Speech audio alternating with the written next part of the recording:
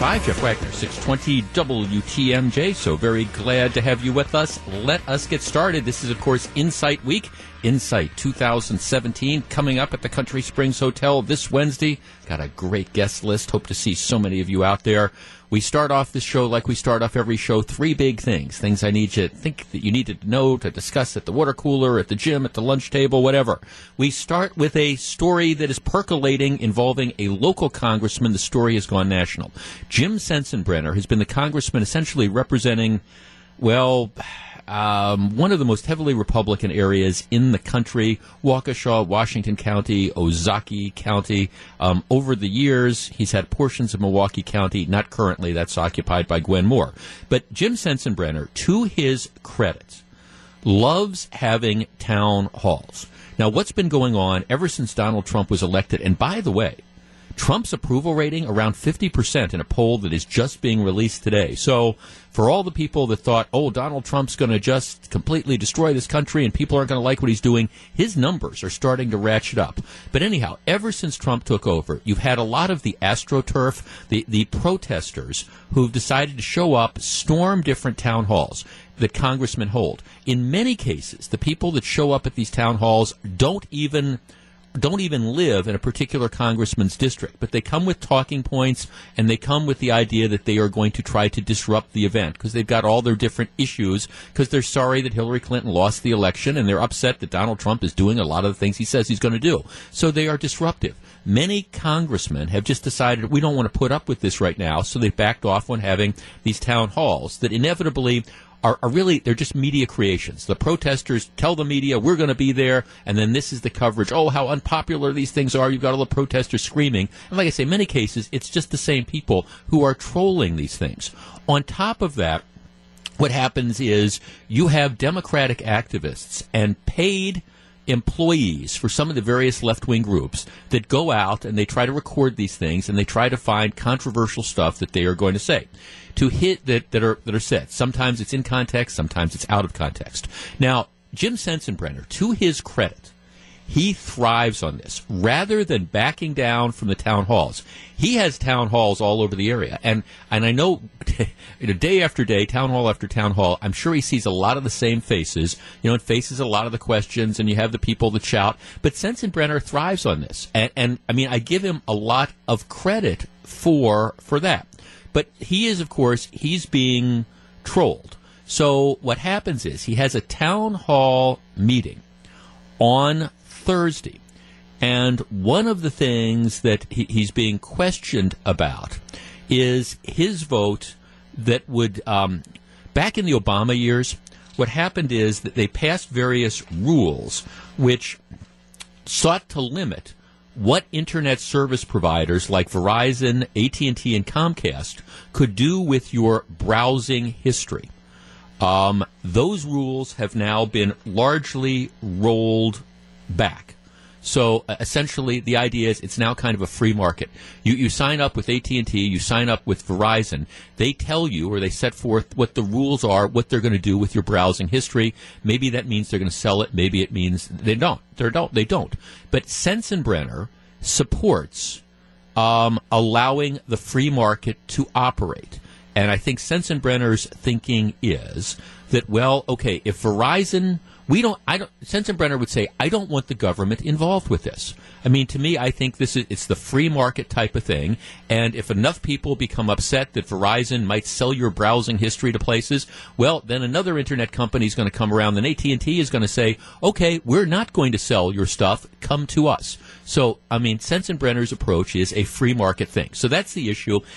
Sensenbrenner is being questioned by that. So here's what he says. Now, again, this is an unscripted moment at this town hall meeting.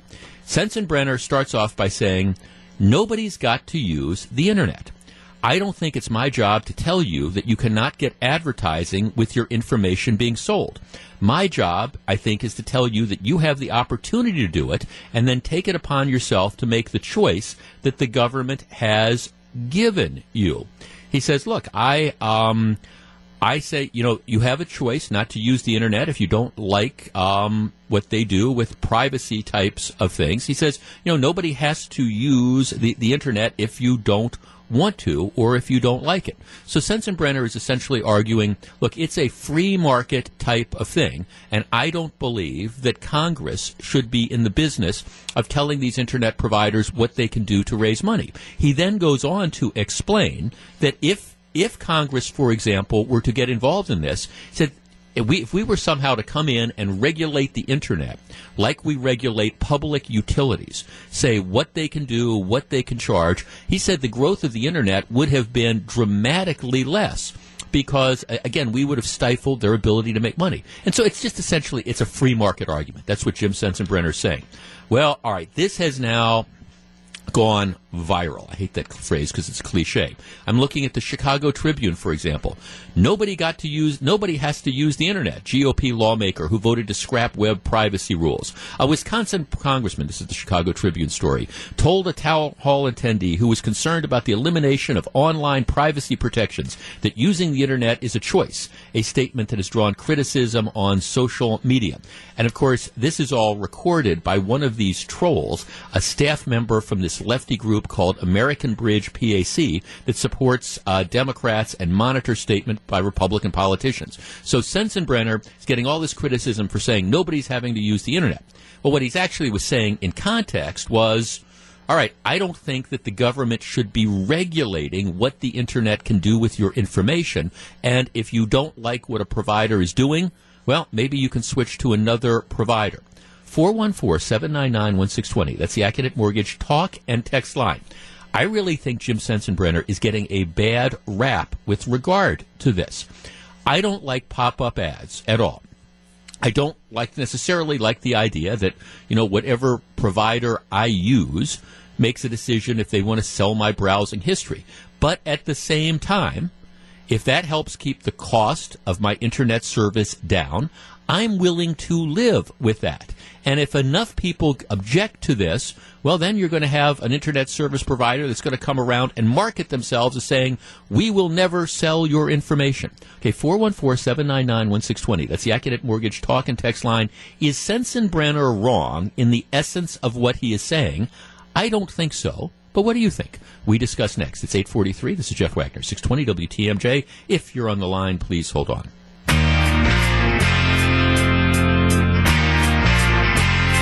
It's 8:47. Jeff Wagner, 620 WTMJ. Quick reminder, follow the Brewers coming up approximately 9:10. Your chance to win a 4-pack of tickets to see the Brewers play at Miller Park and then be registered for our weekly grand prize winner This week, we qualify 5 people, and then on Friday, we randomly draw one of those 5 names. This week, we're going to be sending the winner to Minnesota for the Brewers-Twins, actually Minneapolis, but it's in Minnesota, for the Brewers-Twins game on August 7th. So be listening. Their chance coming up in about 15 or 20 minutes. Yeah, so the headlines, all the national stories. Jim Sensenbrenner, this terrible, out-of-touch congressman. He says that people don't need to use the internet. Now, what he's saying is, he said, I don't want the government to be regulating internet providers like we regulate the utility companies. If we do that, we're going to stifle growth. We're going to stifle information. What I want to do is let the free market work. And, if you don't have to go to a particular site, if you don't want to go to a particular site and don't have that show up in your browsing history, then don't go to that site. And he is being criticized for that. I'm telling you, to me, this is just absolutely the free market, and it's a cheap shot at Jim Sensenbrenner. Speaking of cheap shots, big story number 2. All last week, the dominant story was United Airlines. Everybody knows the story by now. You have the passenger who's on the flight. He's sitting in his seat. He refuses to get up and leave because the flight isn't overbooked. United wants to bump 4 people off the flight so they can get a flight crew on this flight from Chicago to Louisville. Then the aviation police come in, they drag the guy out. He's a bloody mess. It's just a horrible story. United completely screwed up the whole PR thing about it. And United over the weekend announces that they will, as a matter of policy, no longer allow crew members to bump seated passengers. Now, there's got to be an asterisk for that because the key word is seated passengers. They're not saying they're not going to involuntarily bump people, but they are saying they're not going to allow people, once you've got on the plane, to be then physically removed, which is what they should have done in the first place. So anyhow, United's getting all this bad press. And into this wades this story The headline is Bride and Groom Booted Off United Flight in Houston. And we were playing some of this earlier during the morning news. A bride and groom headed to Costa Rica for their wedding got kicked off their United flight out of Houston on Saturday. The incident took place on a United Airlines flight which was headed from Houston to Costa Rica. The couple, along with their friends, were flying from Salt Lake City and had a layover in Houston. The groom, Michael Hole, said he and his fiancée, Amber Maxwell, were the last to board the plane. According to him, he noticed a man was spread across their row, napping, when they approached their seats, 24B and C. He says, not wanting to wake the man, they decided to sit 3 rows up in seats 21B and C. He said he didn't think it would matter because the flight was half full with multiple empty rows. He said, we thought it's not a big deal, so they move into row 21. United Airlines, in this flight, row 21 is something they call Economy Plus. I assume it has more legroom. It is an upgrade. Now, I hate it when airlines do this, but that's what they do. So this row, it's not just like any row, it's you have to pay more for it. So the flight attendant comes up and sees them in the seats. And the flight attendant comes up and says, hey, do you have tickets for this? And they say, no, we're back there. And then the flight attendant says, you need to return to your assigned seats. Now, this is the guy's story. He says, well, we complied with the flight attendant's request. And then, as we're back in our seats, a U.S. Marshal comes onto the plane and asks us to get off. He said, we ended up getting off, but we didn't understand why, and then they cooperated. All right. Well, here's what United says. Said, well, okay, this guy's not telling the whole story. United says, actually, this couple, recognizing that apparently there must have been more legroom or something, that they tried to sit in the upgraded seats repeatedly and that they wouldn't follow crew instructions. Airline comes out with this statement. We're disappointed any time a customer has an experience that doesn't measure up to their expectations. These passengers repeatedly attempted to sit in upgraded seating, which they did not purchase, and they would not follow crew instructions to return to their assigned seats. We've been in touch with them, and we have rebooked them on flights the following day. All right. 414-799-1620. That's the Accunet Mortgage toll-free talk line. The guy says, the groom, the guy that got bumped, said, I think customer service and the airlines have gone really downhill. The way United Airlines handled this was really absurd. Okay. Look, color me skeptical, and I understand that United Airlines doesn't have a lot of goodwill, but when I hear this story, and I first saw this last night, I watched this guy talking about it, color me skeptical. I tend, at least at first blush, to think that this potential bride and groom weren't the innocent victims that they are making out them to be. I can imagine this. They're on this party trip. You know, they're going down to get married. They've got their friends with them, and they see a chance to get into an area with more legroom. Believe me, as somebody who's 6'1", I understand that. I don't think that their story rings true. I suspect that it probably is the case that they were trying repeatedly to get into the seats. They kept moving in there, and United told them no, and when they kept doing it, they ended up getting bumped. But that's just my take on this. 414-799-1620. That's the Accunet Mortgage talk and text line. Does this strike you as a story, again, of United Airlines being completely insensitive and overreacting? Or do you think maybe the guy's story is a little bit overstated? In this particular case, and I understand that United doesn't have a lot of credibility necessarily, I'm skeptical of what this groom is saying. How about you? 414-799-1620. That's the Accunet Mortgage talk and text line. We discuss next. It's 8:53. 8:56, Jeff Wagner, 620 WTMJ. I understand United doesn't have a lot of goodwill, but this story this guy's telling about the couple that gets booted off the airplane on Saturday, United says no. They kept trying to move into seats that they hadn't paid for, that were an upgrade. We didn't give them the upgrade, and after they kept doing it, yes, we tossed them off the plane. He's now saying, I don't know what was going on here. I'm a little bit skeptical of the guy's story. Derek and Brown Deer. Derek, good morning. You're on 620 WTMJ. Good morning. I think we're going to start seeing a lot more of this. People that are going to take advantage of the negative situation that happened, and right. Either they're going to spin whatever little bad thing happened to them into a big story, or they're going to, push the line and say, well, what are they going to do? Kick us off and do a repeat of what happened. And I mean, yes, could there be another side to it? Sure, but in this case, you're skeptical too. You're skeptical of this, yeah. And I mean, no, thanks for the call. And see, and that's of course that's what United is now invited by, at least in my opinion, mishandling the situation as badly as they did. They've invited people to do this, and they're essentially daring them. Look, I have no doubt. What happened? Okay, it's this bride, the groom. They're on their wedding trip. They've got their wedding party that's there. They're in a hurry to get there. These are better seats. They want to move into the seats. I understand that, but it's an upgrade. United says no. Apparently, they asked if they could get the upgrade. No, but I bet you they tried to get in those seats a couple times, and after being told you have to sit in your assigned seat, if a couple times after being told that you keep trying to move up, I understand why, even if it's a half-empty plane, why they do things. And again, I think you're exactly right, Derek. I think what's going on here is you have people who recognize that United is vulnerable, and they are trying to exploit this.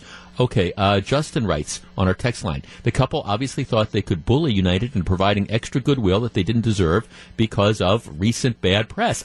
That's my sense. Another one of our text lines. Jeff, I'm sure you're right. Sadly, it sounds like they were trying to take advantage of United's recent bad publicity. I'm sure they thought to themselves, how could United kick off a couple en route to their wedding, given what happened earlier in the week? Well, all right. This is, unfortunately, United has brought it on themselves by the way they've mishandled a couple situations in the past. But that being said, and again, maybe I'm analyzing the situation wrong. Maybe this was, we got on the plane and there was this poor man sleeping in these rows and we didn't want to disturb him and wake him up. So we just decided we were going to move into the upgraded seats. And then after they told us to leave, we promptly did. And imagine our surprise when the air marshal came on. I'm just telling you, I have typically a pretty good BS detector, and when I was watching this guy do this interview, my BS detector was going off big time. Coming up in just a couple minutes, your chance to follow the Brewers and North Korea back in the news. Stick around. It's 8:59. Jeff Wagner, 620 WTMJ. What a great Wisconsin sports weekend. Brewers off to a little bit of a rocky start, 2-5 on their homestand, their opening homestand, and now they go into Toronto last week. They win 2 games in a row. They go to Cincinnati. They win 3 games out of 4. They're 1 game over 500 heading into Chicago. They've guaranteed themselves a winning road trip because they're 5-1 on the road trip, and even more importantly, they're playing good baseball. I mean, that's the thing that you love to see. Timely hitting, solid pitching, good defense. It's early in the year, okay? I understand that, but I've been saying this for 2 years. If you get a chance to watch the Brewers, they're fun. They've got a lot of good young players, and they're playing the game the way they should be. And so I tell you what, the big series coming up in Chicago, so tune in. You can hear our various broadcasts, but it's a fun team. And, of course, then you have the Bucks. Now, I am glad to admit that when it comes to the Bucks, I am glad to admit that I was wrong. At the beginning of the year, the over-under in Las Vegas, if you were a betting guy, and I'm a betting guy, the over-under was, I want to say, 39 games. In other words, the Las Vegas odds makers thought it was like 50-50 that the Bucks would win, more than 39 games. So the Bucks won, 42 games, I think, and they've made the playoffs. So, okay, they go into the playoffs, and I think a lot of people thought, all right, Toronto's a really good team. Toronto's going to blow them out. Well, I mean, that game that they played Saturday night against Toronto, they not only won the game, they took it to Toronto. It was an incredible defensive effort, an incredibly well-played game for the Bucks. Now, are they going to be able to sustain that? Can they win 4 games out of 7 from Toronto? I don't know. But you look at the way they played basketball on Saturday, and it was great. All right, we've got the winner for today's Follow the Brewers. It is Mark from Kewaskum. Mark from Kewaskum wins our 4-pack of tickets to see the Brewers play the Cardinals this weekend at Miller Park and is automatically entered for our drawing on Friday. His will be with 4 other winners. One of them gets to go to Minneapolis in August to watch the Brewers play the Twins. Again, it's Follow the Brewers. Keep listening this time tomorrow for your next chance to win. This is, in the last segment of the program, we were talking about the Internet and how people use it. This is one of the most dramatic changes with the Internet. All right, normally April 15th is the day that all of us have to have our federal income taxes in, unless you put in for an extension. In this particular case, of course, April 15th was on a weekend, so normally then today would be tax day. Well, okay, today is not today is not tax day. Instead, this year, tax day is actually April 18th, Tuesday. Now, you might wonder why that is. Well, it's because, again, normally when April 15th falls on a weekend, it's the Monday that tax day is due. But Monday, today, is a holiday in Washington, D.C.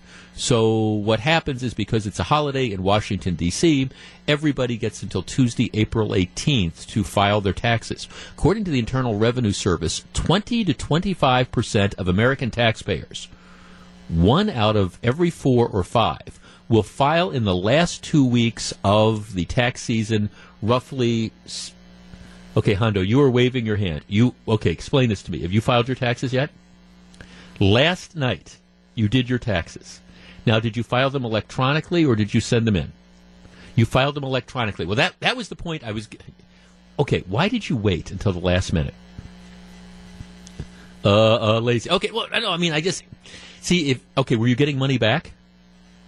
You were getting money back, and you waited until Sunday. Oh, that's not just lazy, my friend. That's dumb. I mean, okay, you've given the government an interest-free loan. All right, but now, I mean, I understand if you have to pay income, if you have to pay money in, I would understand why you want to wait to the last possible minute. But if you're getting tax money back, man, I tell you, if I was getting money back, I would be, as soon as I got the information, I would be out there filing it. But here's the interesting dynamic, and this is one of the ways that the internet has changed things over the years.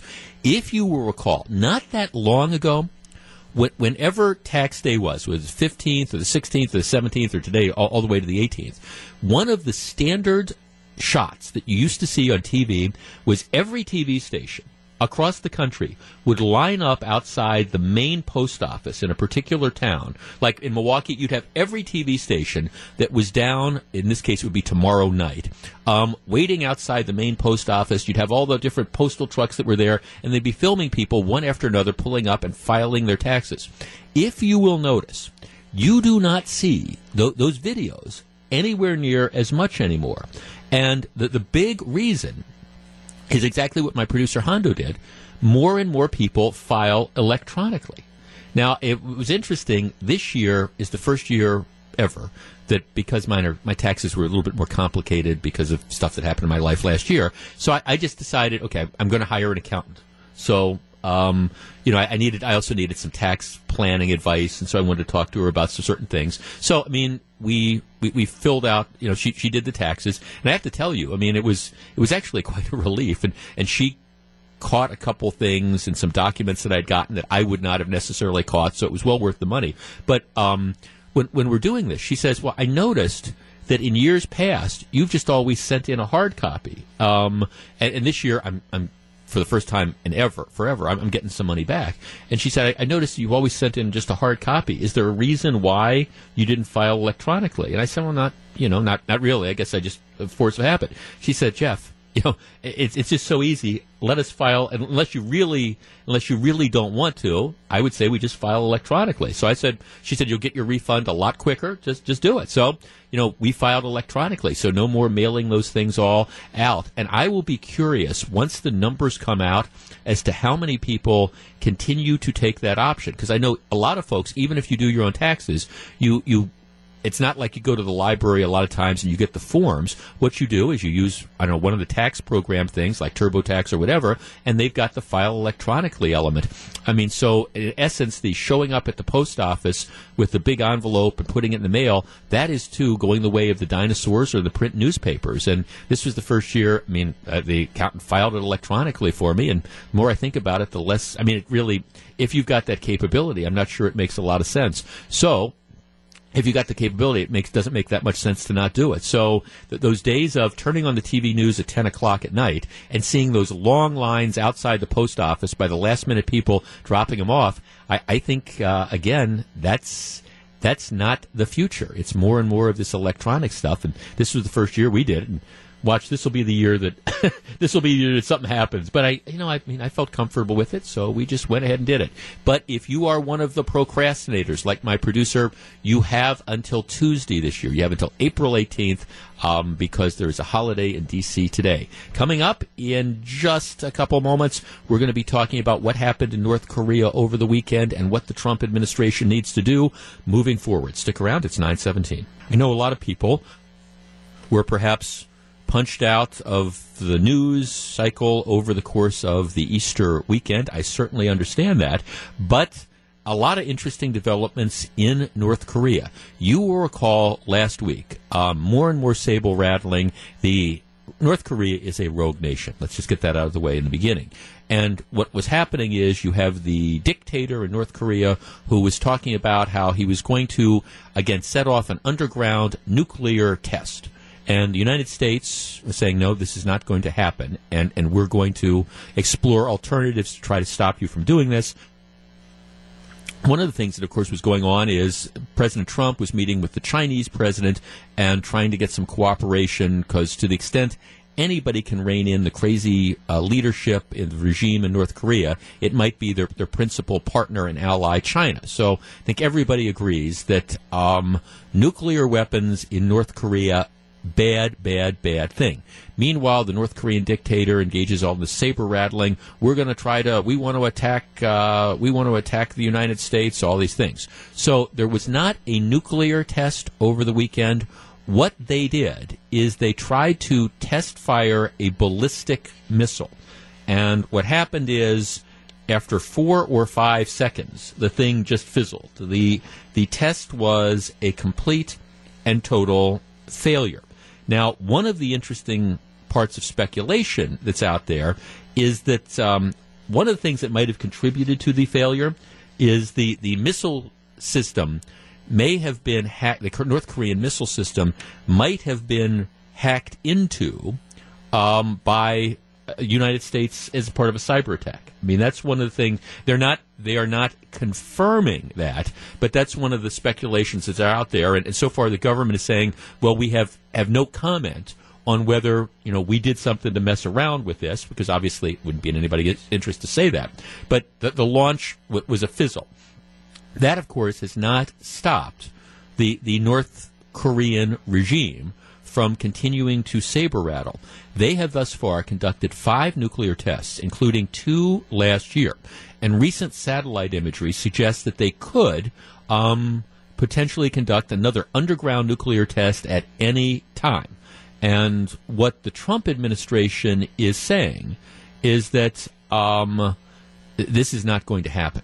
We're just not going to allow this to happen. And if this failed launch of a missile had been actually a nuclear test, they say other actions would have been taken by the U.S. But the way it is right now, that it was just a failed ballistic missile launch. Whether the U.S. sabotaged or not, we don't know. Maybe that'll come out at some point in time. But North Korea continues to saber rattle about atomic weapons, nuclear weapons. 414-799-1620. That is the Accunet Mortgage talk and text line. This is, together with Syria, these are, I think, the 2 hottest spots in the world. Obviously, I think most of us would agree that nuclear weapons, or even successful long-range ballistic missiles that could theoretically attack the United States in the hands of a madman like the guy that is in charge in North Korea, would be a bad idea and cannot be allowed to happen. Obviously, to try to bring about economic pressure and to cut deals with China and get China to try to intercede, that's clearly the way to go. But here's the issue that presents itself to the Trump administration. If China is unable or unwilling or whatever to rein in North Korea, and it does look like North Korea is going to try to run another nuclear test. Now, so far, most of the stuff they've done has been complete failures, but all you need is one. I mean, once they figure it out, then they've got the nuclear capability. 414-799-1620. That's the Accunet Mortgage talk and text line. I obviously hope to see diplomacy, and I think we all do. But if it looks like they really are going to do a nuclear test, I think the Trump administration has to be prepared, even if it ratchets up tension, to stop those nuclear tests, to do whatever it's going to take. And if that means military involvement and bombing or whatever, they need to do it to make sure that North Korea doesn't get nuclear capacity. 414-799-1620. That's the AccuNet Mortgage talk and text line. Obviously, things have been diffused temporarily because of this failed conventional missile test. But North Korea is not going away anytime soon. And if they ramp up stuff, do we need to respond accordingly? I think so. 414-799-1620. We discuss next. If you're on the line, please hold on. It's 9:25. Jeff Wagner, 620 WTMJ.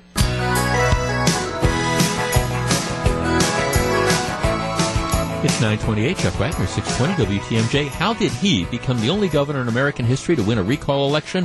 What was it like to go toe-to-toe with Donald Trump on a presidential debate platform? Governor Scott Walker sits down with me this Wednesday night, 2 days from now, and you can be there to see it live. It's Insight 2017 at the Country Springs Hotel in Pewaukee. Time is running out. Few tickets left. Head to WTMJ.com to buy your tickets today, and we will see you there. It is an absolutely great lineup. This is the first year that I've been the host of Insight, and I'm very much looking forward to it. I have been following with interest everything that's going on with regard to North Korea, because obviously there's a lot at stake.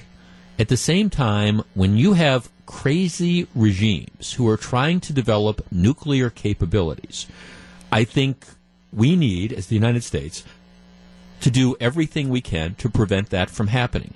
The obvious solution is to try to get China, and I guess I want to give President Trump credit. Sounds like we've opened up all sorts of avenues to try to encourage China that understands as well that North Korea getting nuclear capabilities, or the crazy regime leader being able to develop ballistic missiles that can fly and potentially pose a threat to not just South Korea but also the United States, that's not in the interest of anybody to have that happen.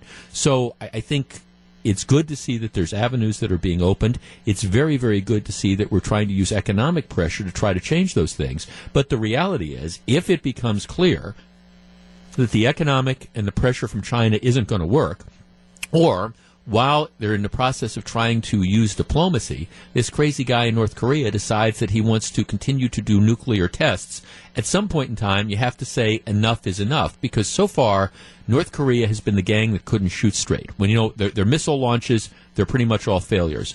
The nuclear tests don't appear to be getting anywhere right now, but all they need to do is to figure out how to get it right once. And once that ends up happening, then, the world really is going to be in a bigger mess than it's there now. So I think the Trump administration is absolutely correct in the way they are approaching this, and I hope they continue going down that route.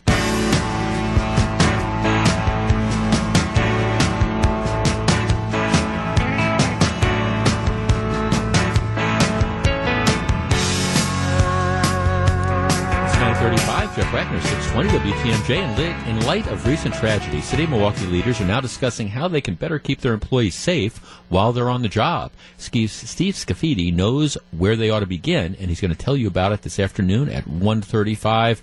Be sure and check that out. Hey, you think there is a crime problem in Milwaukee? And you are right. There is a huge crime problem in Milwaukee. There's a huge problem with violent crime in Milwaukee. But if you're trying to find at least a silver lining in a very dark cloud, here's what it might be. We're not Chicago. Here, over the weekend, get this, Saturday night into Sunday in Chicago, 29 people shot in less than 18 hours in Chicago. 29 people shot in less than 18 hours. You want to talk about killing fields? Well, that's where it is. Now, the miracle about this is, of the 29 people who were shot, only one died. Only one died. A couple of the shootings were people opened up on large groups of folks who were standing around. 3 of the people who were shot under the age of 18, 14, 15, and 17. But 29 people shot. This also underscores a point I make from time to time about how homicide rates can be a little bit misleading when it comes to trying to measure the level of violence in a community. And that's because anytime someone gets shot, it could in fact, turn into a homicide. And in many situations where somebody gets shot and they don't die, it's just merely a matter of luck that, the bullet did not strike, some vital organ, or it is a tribute to emergency medicine. Because, it's almost miraculous that 29 people shot and only one died. You feel sorry, of course, obviously, for the person that died. But if you want to look at a real measure of violence in a city, you do look at homicide rates, but you just also look at shooting rates. Because, like I say, anytime there's a shooting, it could lead to a homicide. But I don't know. I'm not sure. It's kind of damning with faint praise. But when it comes to violent crime, at least here in Milwaukee, we can say that, well, at least we're not Chicago. 29 people shot in 18 hours. That's just absolutely staggering. All right. There is no question, even if you are one of the people that suffers from Trump derangement syndrome, if you're one of the people that thinks it's absolutely horrible that Donald Trump was elected, I understand all that. But one of the things that I think is now cannot be argued about is that his approval ratings are starting to go up. Now, there's different polls that are out there, and as I've admitted, fool me once, shame on me. Fool me twice, shame on me. Fool me once, shame on you. Fool me twice, shame on me. Shame on me. And given the fact that polling has been so lousy over the course of the last several election cycles, I am very skeptical when I see any sort of poll. So I take these approval polls, with a grain of salt. But nevertheless, you've had a lot of them. Many of these polls, which again didn't see Donald Trump's victory, now suggesting, that he's very, very much underwater. His approval rating a lot lower than his disapproval rating. One of the things I think you're seeing over the course of the last couple weeks is that is starting to turn around. I think there was a lot of support, especially among conservatives, for the Supreme Court appointment, and now Neil Gorsuch is on the Supreme Court. The economy in general, stock market has been up. I think if you talk to a lot of business people, their confidence level is high, and they're starting to approve things. I think that the reaction of what the Trump administration has done militarily in Syria, in Afghanistan, and I think maybe even in North Korea, is starting to show up as well. And I bring this up because, one of the many different polls that are out there, and like I say, I know that there's other ones that are there, but Rasmussen reports, they do a daily tracking poll of approval. And again, take it with a grain of salt because it's one of the polls. But for the first time in a long time, Donald Trump is now back to even. His approval rating is now up to 50%. That's a new number out today. Disapproval rating is 50%.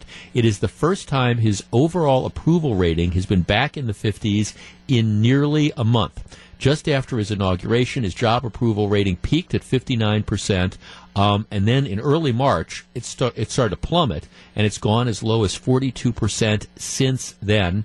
Now it's up. Among the people who feel strongly, 30% strongly approve of the way he's doing his job, 39% strongly disapprove. So, that gives him a -9 rating on the strongly approve, strongly disapprove. But even that is a dramatic improvement of where he's been. The conclusion is President Trump had a pretty good March when it comes to overall approval ratings. 414-799-1620. That's the Accurate Mortgage talk and text line.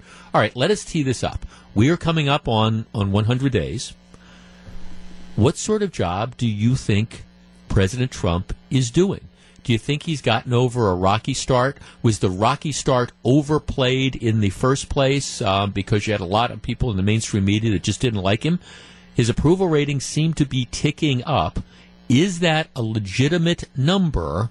Or do you just not believe that poll? What do you think is going on? 414-799-1620. I will tell you, I think that poll is legitimate. I think that more and more people are starting to become more comfortable with him.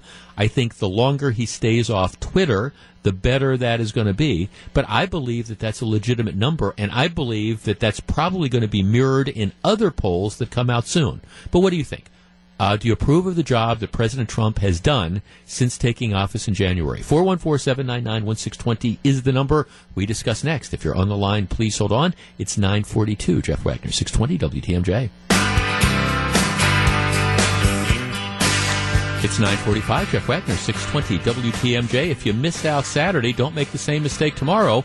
Be part of our WTMJ Bucks playoff watch party at the Bosch Tavern in Hales Corners. Come cheer on the Bucks as they look to take a 2-game lead on the Raptors in Toronto, plus win some great prizes that we'll be giving out during the game. It's WTMJ's Bucks playoff watch party at the Bosch Tavern in Hales Corners tomorrow night, 6 o'clock. It is sponsored by Lincoln Contractor Supply and Rhino Shield. Okay, new poll out this morning suggesting for the first time in at least over a month, Donald Trump's approval ratings are now back to even. But when I say underwater, it means disapproval higher than approval. It's now 50% in the latest Rasmussen poll. I think that other polls are going to start to mirror that as people start to approve of the job he's doing. Bonnie in Glendale. Bonnie, good morning. You're at 620 WTMJ. I was wondering if it would be possible to contrast the polls that we're getting on Trump now with the polls that Obama got at the same point in his presidency. See, Bonnie, all right, Bonnie, that is a good question, and I can actually answer that question because I was looking at that same thing this morning. If you go back to January of 2000, the same, and let's compare apples to apples, the same poll, Rasmussen reports, right. The same polling, at approximately the same time. I mean, I can tell you within a week. Obama at this point in time in his presidency was in the low 60s, 61, 62% approval. Trump is at 50. So Obama was much higher. Well, I mean, yes, significantly higher, but that's what the numbers were. Do you have a reason for that? Oh, well, yeah, I think, because when President Obama took over, it was all this hope and change, and people had all these great expectations. When President Trump took over, it was, we can't believe he won, and he's just going to be terrible, and all those things. I mean, typically presidents get a honeymoon. Barack Obama got a huge honeymoon. Trump had none. That's my theory, at least. Okay, thank you. Okay, no, See, I was thinking, okay, I was curious too. What were Obama's numbers in the same poll? But I mean, let's face it. President Trump. I mean, you still have. I was looking at a poll the other day, and it makes you nuts to try to do this. You know, the one of the polls I was looking at says that 60% of Democrats and self-identified Democrats still believe that Donald Trump was not a legitimately elected president. To which I say, what the hell? I mean, what do you mean that, it's not legitimately elected president? All right, you might not like him, but yeah, he was legitimately elected. He won the election. That never played out with Barack Obama. You would have never thought anybody say, well, he wasn't legitimately elected or those type of things. No, there just wasn't that honeymoon. But what I think you are seeing, and I firmly believe this, is that more and more people, particularly conservatives, are being able to make the distinction between the personality and the policy. And again, the longer President Trump stays away from Twitter and, crazy stuff at 5:35 in the morning, and the more he stays on point, I think the better off that is going to be. One of the other interesting things that is out there is, and I don't know how this is going to play out, but over the last month or two, President Trump has been in the process of backing away from a number of the things that he said on the campaign trail, including some of the stuff that I thought was the most out there.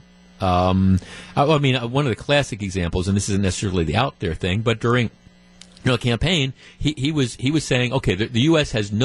we should not be involved militarily in Syria at all. Well, after Assad launches the chemical attack, he changes his tune and he goes along with the advisors. But you're starting to see more and more of that. You're also starting to see what I think is a moderation away from some of the hardline positions he took into some more what I would describe as more mainstream kind of establishment Republican things on the economy and things like that.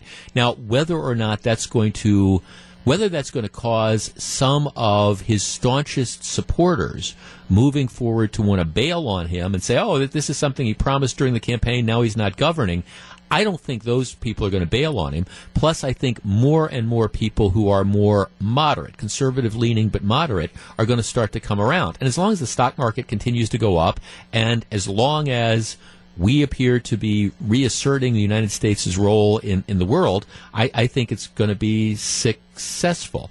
All right, let's see. Our text line has exploded here. Kevin in Watertown wrote, there are a lot of people like me who didn't vote for Trump, but were willing to give him a chance. We now see things are going well, and the country isn't falling apart like some said would happen. Yeah, I think that is the general reaction that is out there. Let's see. Here we have another one of theirs. This is Kevin in Belgium. I reluctantly voted for Donald Trump because I was never a Hillary Clinton person. I believe in the last few weeks, Donald Trump has been showing some real leadership, and I would give him a thumbs up for what he is doing around the world. I hope we can stay strong with North Korea. When I talk to family and friends, a lot of people agree that they think Trump will either go down as one of the best presidents we've ever had or one of the worst. I mean, who knows? But I'm not surprised to see these numbers because I think, again, when he first got elected, there was this huge sense of outrage, and then you had the mainstream media outlets that were going after him. Now, I think a lot of people have kind of sort of tuned that out, and you're looking at the things that matter. Is the economy doing fine? How do people personally feel about the future of the country? Do you feel that we are on the right track? And I think while there's still a long way to go, and look, you shouldn't be popping champagne corks about having a 50% approval rating.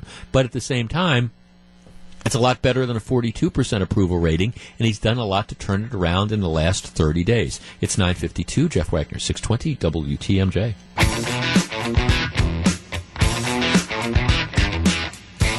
It's 9:55. Jeff Wagner, 620 WTMJ. Coming up in about 10 minutes, we're going to be talking about a very controversial thing. You've heard about wrongful death lawsuits.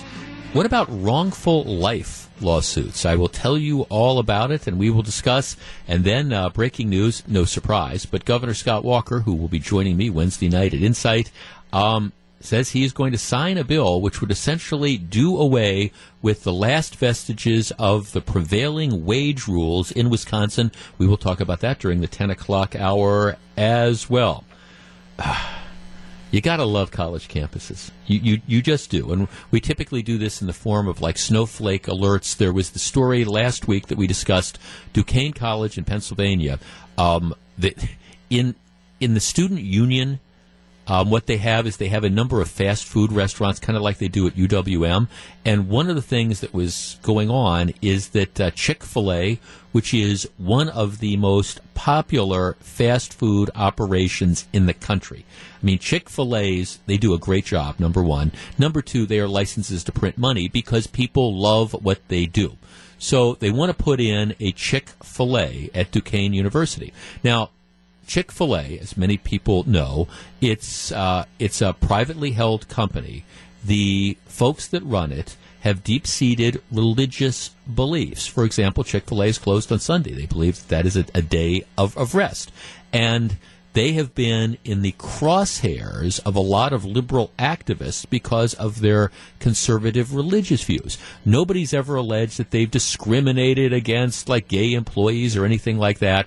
But the very idea that these are conservative Christians that run this. We can't support Chick-fil-A. So what happened at Duquesne is they announced that, hey, we're going to have Chick-fil-A, come on in. And they, together with Arby's or McDonald's or Pizza Hut or whatever, they're going to be one of the places that students can go and eat at in the union. Well, the response from the gay, lesbian, transgender group was outrage. It was like ultimate snowflake alert. They were saying, well, we this is going to violate our safe spaces if you allow this chicken place to come in. I mean, we're going to be traumatized because who knows what the people that run this place might do. What are they going to do besides make chicken? So the Duquesne president, other than simply... the only response to this was, hey, snowflakes, the appropriate response was, hey, snowflakes, get a life. I mean, seriously, this is going to violate your safe space. But instead it was, well, we're going to take these concerns seriously, and we're going to commission a study to evaluate the effect of Chick-fil-A. To which my response was, oh, my goodness. I mean, really? You know, if you don't want to patronize Chick-fil-A, don't patronize Chick-fil-A. But this idea that, well, we're going to be traumatized, it's going to violate our safe spaces. I mean, give me a break. Well, here's the latest version of that story. University of California at Davis. And, of course, if you took a map of the United States and had a whole bunch of marbles in it, you shook it up, all the loose marbles run to California, a couple getting stuck in Madison, of course. So here's the deal. If you go into most public buildings where they have meetings, this is the United States of America, and there is an American flag displayed, right? There's an American flag displayed. No longer for the Student Senate at the University of California, Davis, they have passed legislation revoking a rule that required the American flag to stand visibly at every Senate meeting.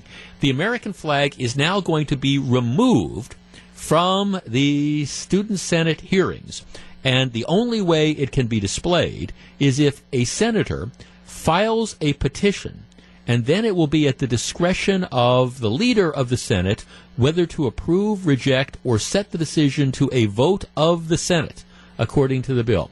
We have now come to the point that at a college campus, a taxpayer, publicly funded college campus in California, the United States flag will only be displayed if you can get the permission of the person running the Senate, because some snowflakes are offended. Go figure. Coming up in just a couple minutes, we're going to be talking about wrongful life lawsuits. Stick around. It's very interesting. And prevailing wage dies in Wisconsin. Stick around. It's 9:59.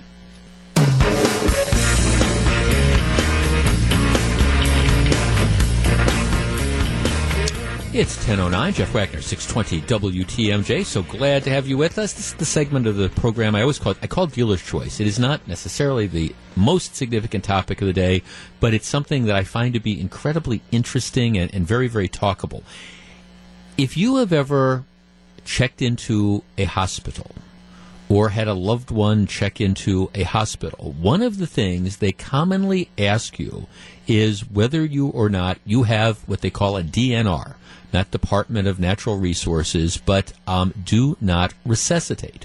And what they're asking you is that if something happens to you, do you want them to use extraordinary measures to try to save you, or do you wish that you just want them to let you go? I mean, do what they would normally do, but not put you on a ventilator, not do various things. And it's a very, very important decision that you have to make, because the question becomes, all right, where do we go? Where do we go from here? And again, let's take a situation where you have somebody who is in a situation where there's a terminal illness, and it's the end stage type of thing. And the question becomes, okay, if the person goes into cardiac arrest, let's say, for the sake of argument, goes into cardiac arrest, do you want medical professionals to try to bring them back, or do you just want to let them go? And, I mean, I how you feel about this is an individual matter. It probably depends on your mental state, the nature of your illness, how old you are, your religious beliefs. It's a very, very personal decision, and I would never suggest to anybody, how they should necessarily handle this situation when the question is asked. But here's the interesting issue to me. Let us say that you go into the hospital, and you have a do not resuscitate order. You're saying, okay, look, I don't want, if something happens to me, I go into cardiac arrest, I don't want you using extraordinary measures to bring me back. All right, you sign it, it's on file, it is a decision that you have made. All right, what happens if the doctors ignore that DNR order?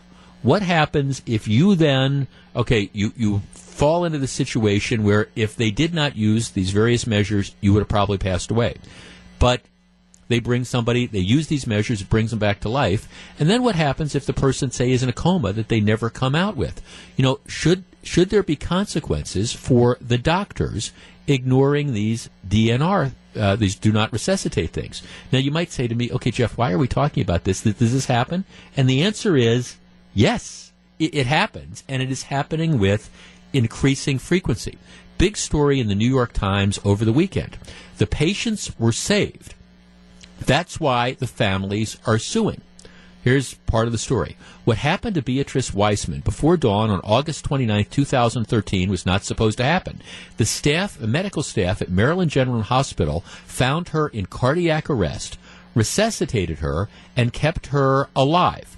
The matriarch of a close-held family in Maryland's Eastern Shore, she, then 83, had suffered a serious stroke in June and had spent weeks in 2 hospitals. Fortunately, she and her husband had drafted advance directives. She named her husband William to make medical decisions if she became unable to do so. I've been there. In August, as her condition deteriorated, the husband convened a wrenching family meeting at their homes. With the support of their 4 children, he authorized medical orders for life-sustaining treatment known as a MOLST form, stating that if his wife's heart or lungs failed, she should be allowed to die. And this then becomes, in Maryland and in most states, it becomes part of the physician's order. They apply in every healthcare setting and provide a clear guide to patients' wishes, even more so than the standard directives. Okay, so she's got this on file. When she was discovered in cardiac arrest, staff members began to perform CPR, which caused broken ribs and collapsed lungs. They defibrillated her with electronic shocks, injected epinephrine, and succeeded in reviving her. The couple's oldest son says, "My father was distraught. He said his parents had done everything the way they were supposed to. Wills, advance directives, all the forms. But when hospital personnel found the patient dying, they violated his wishes."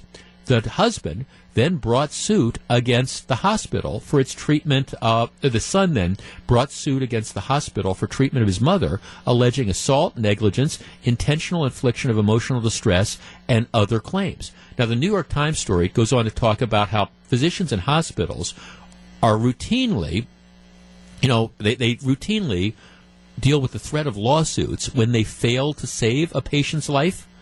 Now, one of the trends is they are facing legal action for letting patients die, not letting patients die. Apparently, there's similar lawsuits that are popping up all around the country. And the general philosophy in the medical community has been, okay, if you're in doubt, err on the side of aggressive, life-sustaining treatment. And they figure, okay, well, if we save somebody, they can ultimately decide to do something else. But now more and more people are saying, hey, we have these directives. We're telling the doctors not to do this. They do these things. They end up saving somebody's life but breaking their ribs or causing all this pain or whatever, or then, they end up being in a coma or something. And in many states, you don't have physician-assisted suicide. They're suing. 414-799-1620. That is the Accunet Mortgage talk and text line. I am very curious as to what you think about this, because I have a very strong opinion myself. You go to all the trouble to make your wishes very clear. I don't want this. I don't want that. Don't resuscitate. Don't do these things. You go into the hospital or wherever, you get into a situation where they essentially ignore your DNR, your Do Not Resuscitate order. In those situations, do you think the hospitals, the doctors, the personnel involved in making that decision, do you think there should be some liability to either the patient or the surviving family members? What happens if they save somebody's life? They call it wrongful life. Is this a valid basis, or are these people just trying to win the legal lottery? We discuss next. I've got a strong opinion. I'll share that with you as well. It's 10:16. If you're on the line, please hold on. If you want to join us, 414-799-1620. That's the Accunet Mortgage talk and text line. This is Jeff Wagner.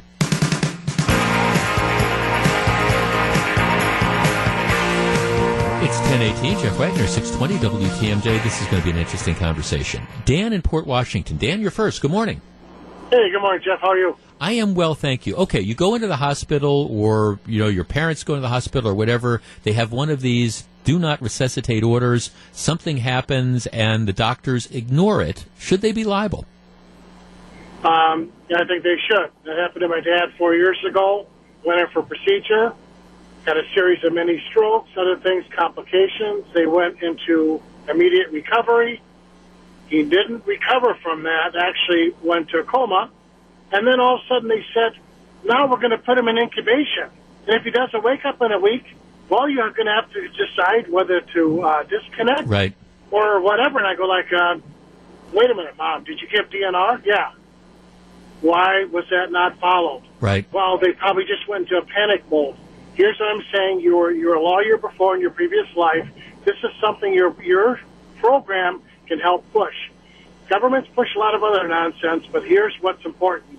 Push a program so DNR, living wills, could be done on a more mass scale, because I see this generation passing on horrific bills, increasing. I don't even know what my dad's bill was for that week, probably $25,000, $30,000. But the bottom line is he didn't want to go through the he didn't want to go through what he was put through for a week. He had made that decision, right? Well, not him, but the family. Right. Jeff. Yeah, exactly. It's only him. No, I mean, then I guess if medical providers can ignore these, why have them in the first place? I mean, I've gone through this a couple times in the last several years, and it is a very, very difficult, wrenching decision that's going on. But you make this decision, and you say, okay, this is what we have decided, and this is what we want to have happen.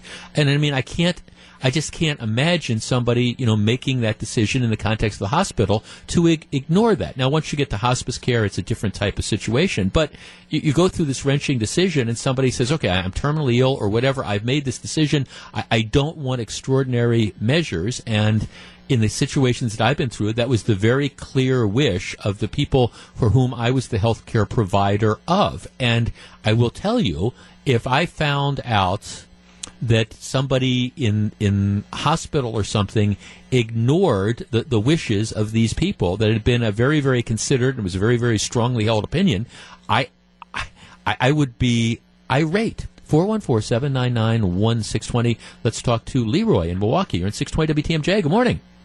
Hey, good morning. Good morning, man. I love your show, first off. And I have a difference of opinion. Okay, fair enough. Okay. I always say it would be boring if we always agreed. So what do you think? All right. My thing is this. If you choose not to want to live, stay home. You know what I'm saying? I mean, okay, a doctor's moral compass is you come here, I am here to save your life. I'm here to see life go on. So if you don't want someone to see your life go on, stay home and make that your final resting place. Well, but let me give an example. What if you're in a situation? Let me give you. You've got somebody who has terminal cancer, and they're in for treatment, and as part of that treatment, all of a sudden they go into cardiac arrest, but they've already said, look, I don't want extraordinary measures to revive me if something bad happens. I mean, would you really say, okay, don't go in to get treatment for your cancer, because if you go in, the doctors are going to do everything they can to save you? Honestly, yeah, because, I mean, they're there to save you. I mean, aren't they there to follow the patient's wishes? I mean, especially in these end-of-life decisions?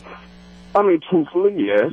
But my thing is, if you come in with cancer, they're saying, hey, I'm going to do everything I can to see you live longer.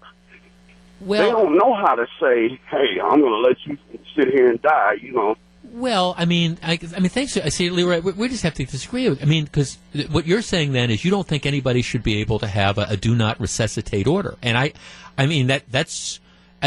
I think patients have every right to make end-of-life decisions. And again, these DNR things aren't saying they're not saying, okay, don't try to save somebody, but they're saying, okay, you go into massive cardiac arrest after you're in there for treatment or whatever, and the only way that they can save you is by, like in the case we're talking about now, okay, pounding on the chest and using the paddles, knowing that even if they bring somebody back, they're probably going to be in a vegetative state, or regardless, the person has just said, I don't want those extraordinary measures. I mean, I'll give you an example. My mother, who I miss to this day, my mom passed away at the age of 80. She was very, very clear, and she had a couple years of liver disease, and, she was very, very clear that, when when it was time, it was time. She did not want extraordinary measures used. Now, as it turned out, we got her in home hospice care, and my brother and I were with her when she passed away.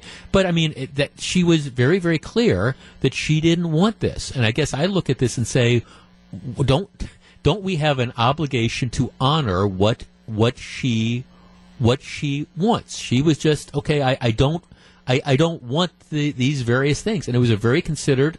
She was a very smart, wonderful woman who made that decision. And I have to tell you, again, she was in hospice at the end, but if she had been in a hospital and I hadn't happened to be at her side and I had found out that something had happened and they'd used these extraordinary measures or they hook her up to a ventilator or something to keep her alive after she was just ready to go, I would have been irate. 414-799-1620 is the number. We continue the conversation next. If you're on the line, please hold on. 1025, Jeff Wagner, 620 WTMJ.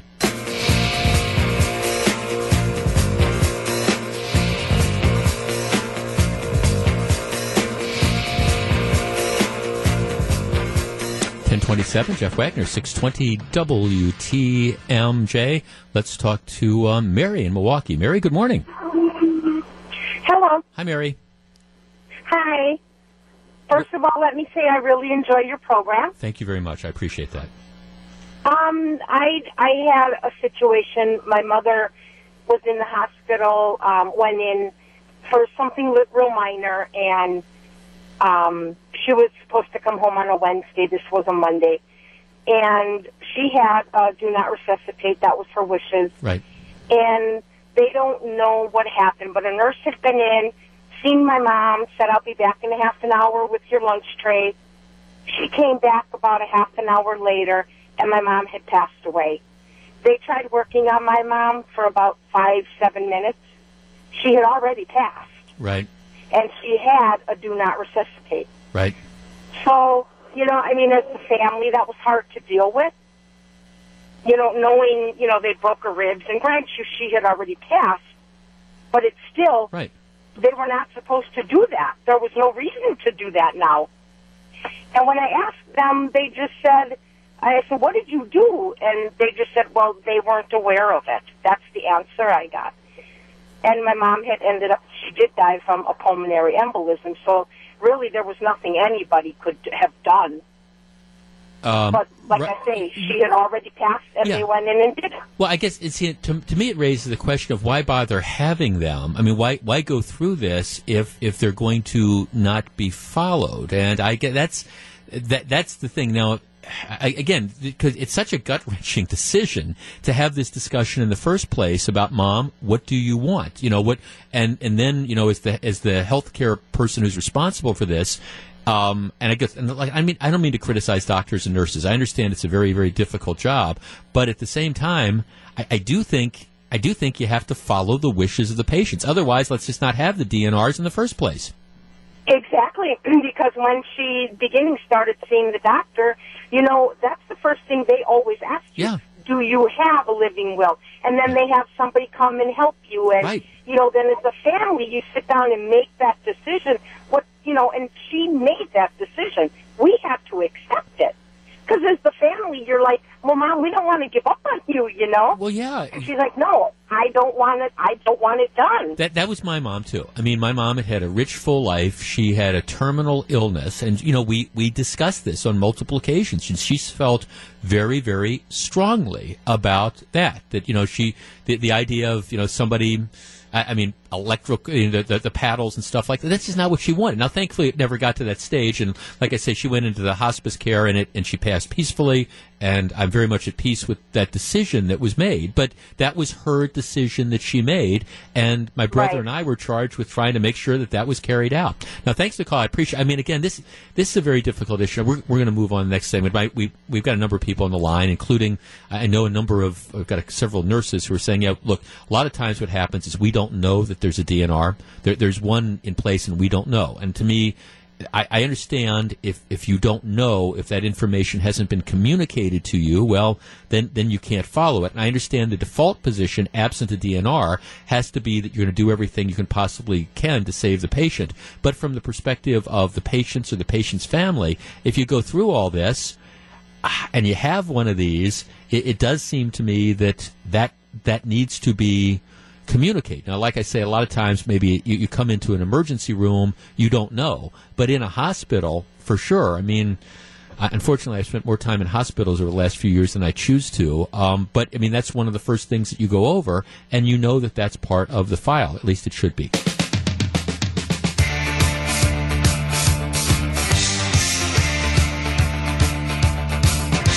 It's 10:36. Jeff Wagner, 620 WTMJ. What's next for Dontre Hamilton's family? Could you, the Milwaukee taxpayers, be on the hook for millions? John McCure has the answer at 3:20 during Wisconsin's Afternoon News.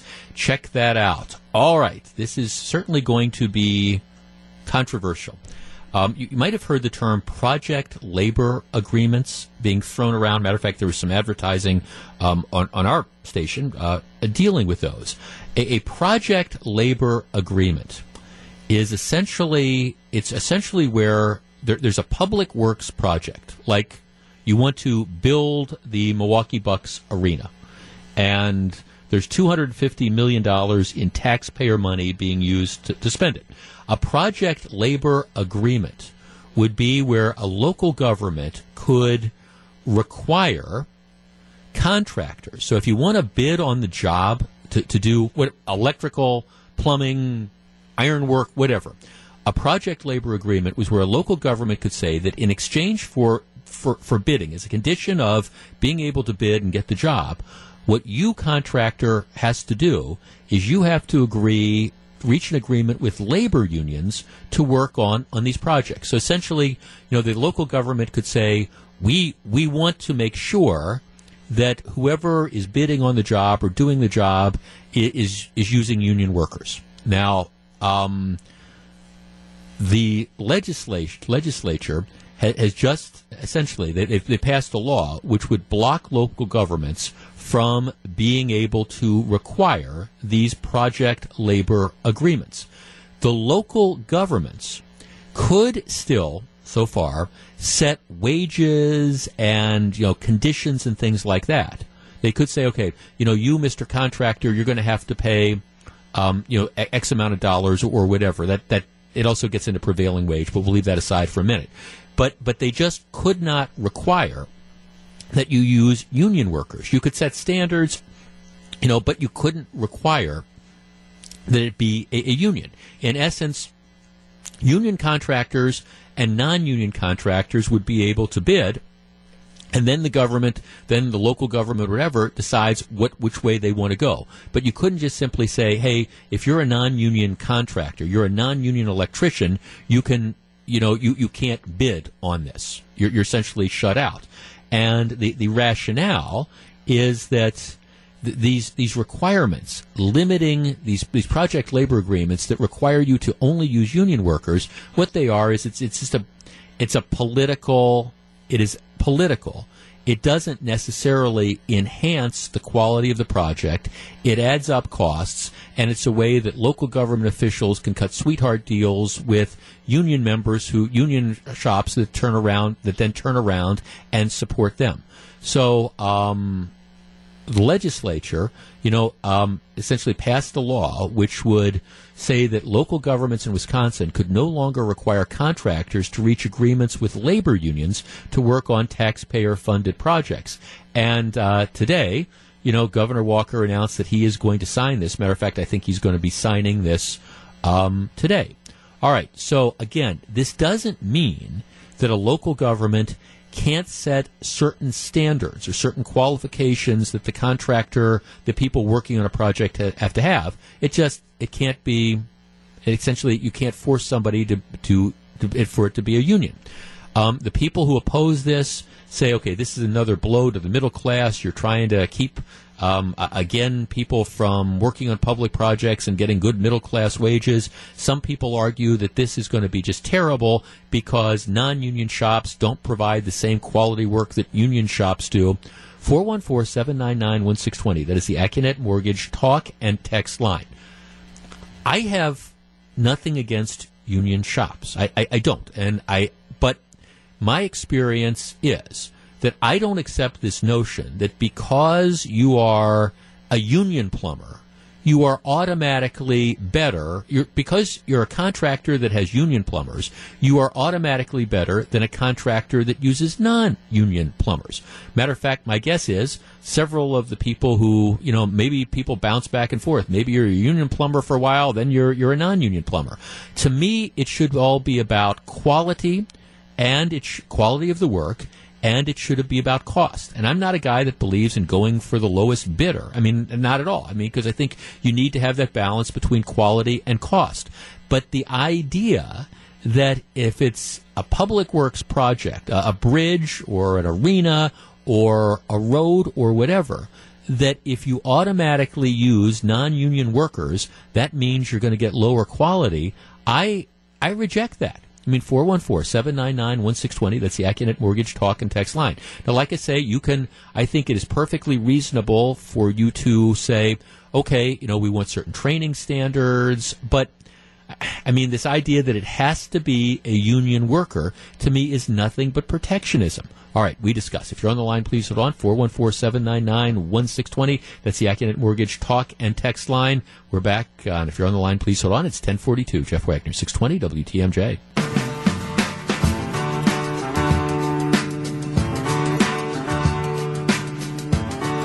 It's 10:45. Jeff Wagner, 620 WTMJ. In the playoffs for the second time in 3 years, the Bucks' rebuild has not been as painful as many expected, but is the optimism still there for a 50-plus win season in the future? Greg Matzik says absolutely. He'll explain tonight during Sports Central at 6:07.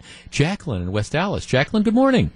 My daughter just completed an apprenticeship to Ironworkers Local 8. Okay. She's not going to be discriminated against. She's one of 3% female entire nation ironworkers. Okay. Is she going to be discriminated against by a non-union shop? I doubt it. She's not going to be hired. They can hire whoever they want.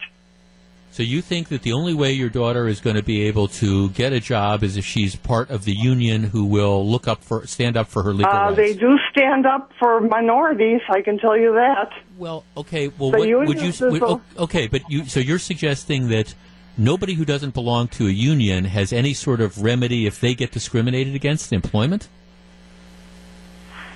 I didn't say that. I'm just saying that the union stands up for hiring females in an all-male.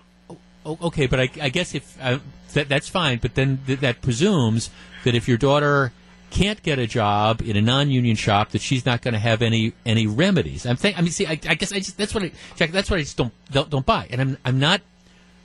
That's great. If you're a union member and you like it, I think that's super. I'm not suggesting that people shouldn't do that. And I'm not suggesting that you don't get quality work out of the unions. Now, I will say, one of the things that I think even a lot of union members would tell you is that the unions end up sticking up a lot of times for the lowest common denominator. They have this obligation to defend and stand up for union members who in many cases even that bottom 20% or that bottom 10%, who I think most of the other union members would say, well, we don't like what this person did, but the union has to look out for him. But that's fine. I mean, I don't have a problem with that. But at the same time, this notion that, hey, I'm a female iron worker, so if I get so first of all the non-union shops are going to automatically discriminate against me. Well, I don't know where that comes from.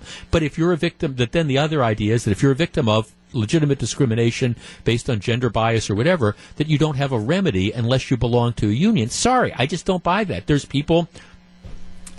all sorts of people that are out there who are not union members, who on a regular basis, file claims of discrimination or sexual harassment or whatever against their employer. So, yes, I will accept the premise that the union's going to be there, looking out for her if she doesn't get a job, and that's great. And in her particular case, that's super. Make the decision to join the union. I don't have a problem with that. But the flip side of this is, when you're dealing with taxpayer dollars, should the local governments be allowed to force the projects to be union projects? And like I say, I'm sure there's very, very good union contractors that are out there. I'm not complaining about that. But this notion that if you're a non-union contractor, that automatically means that you are going to do substandard work, or the workers aren't trained, or anything like that. Sorry, I mean, that's that's the part that I just simply do not accept. Okay, let's go to the WTMJ text line, which is exploding on this particular issue. All right. Jesse from Green Bay says, okay, this is what Jesse says. I'm glad you brought up the subject. For example, Highway 141 project in Green Bay were only union contractors. Everybody's wage was $55 an hour. Now the state is looking for money to fix our roads. We need to do, like you said, acceptable worth with an acceptable wage. $35 an hour would still be a great wage, and it would save the state a lot of money. And I guess the question would be, I don't know about the 55 or 35, but again, the question would be, all right, could you have gotten, again, a non-union contractor to have done the same quality of work at less money? That, to me, is the standard. Let people bid. Why should a local government care whether the contractor is a union shop or a non-union shop? When you, for most people, okay, you're going to replace the roof on your house, right? So what do? You call a bunch of different places, you get bids, and you're asking the question. All right, first of all, you check into the background of the contractor. Is this some fly-by-night contractor? Is this some business that's been there for years? You check into their reputation. You look to see if they have claims and complaints against them. You look at their price, and then you make that decision. I mean, I don't know. I can't remember. And maybe I am atypical, but when I've had a project at my house, and people have come out to bid on it, whether it's windows or roofing or whatever, electrical, whatever, I don't ever remember asking the question, is this a union shop or not? I mean, I have done background and due diligence to make sure that I'm not having some fly-by-night contractor in, but otherwise, I mean, if I get a good reference or whatever, I don't care. That, to me, is between the employees and the different contractors that are there.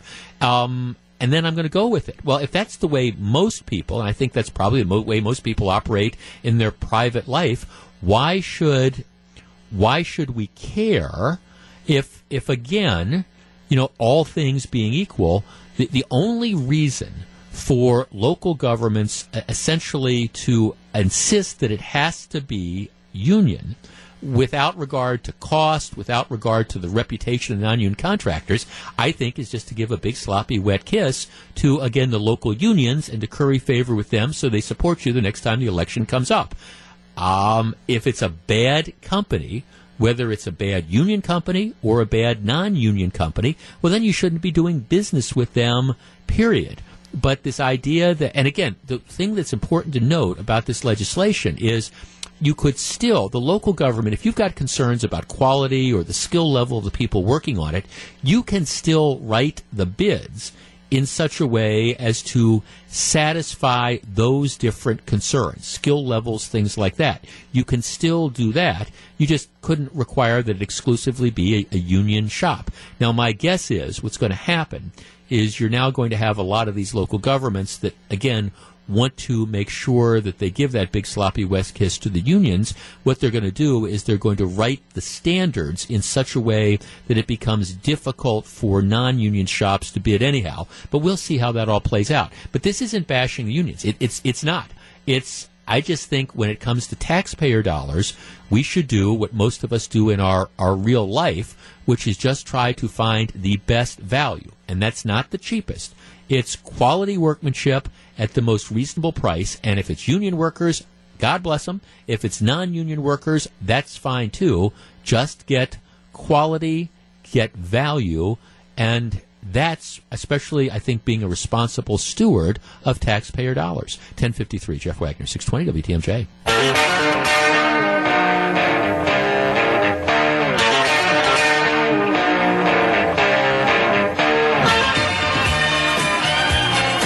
It's 10:56, Jeff Wagner, 620 WTMJ. You listen to them every football Sunday and on Wednesday night, 2 days from now. You get a rare chance to see them live and in person. Packers Radio Network, the team, Wayne Larrabee and Larry McCarron, are going to sit down with me during Insight 2017. Don't miss this rare chance for some green and gold insight in person. Tickets are on sale now. Go online, WTMJ.com. There's a few left, so get them while they're still there. So if you have been waiting to purchase yours, time is running out. We're going to have an absolute blast. Insight 2017 at the Country Springs Hotel in Pewaukee. It is coming up this Wednesday night. Coming up in less than 10 minutes. All right. Racism or an overreaction? Major League Baseball trying to pressure the Cleveland Indians to scrap their Chief Wahoo logo, and some people want them to go even further. They say the nickname Indians in and of itself is offensive, and Cleveland should move into the new century and do away with that. So we'll be discussing that.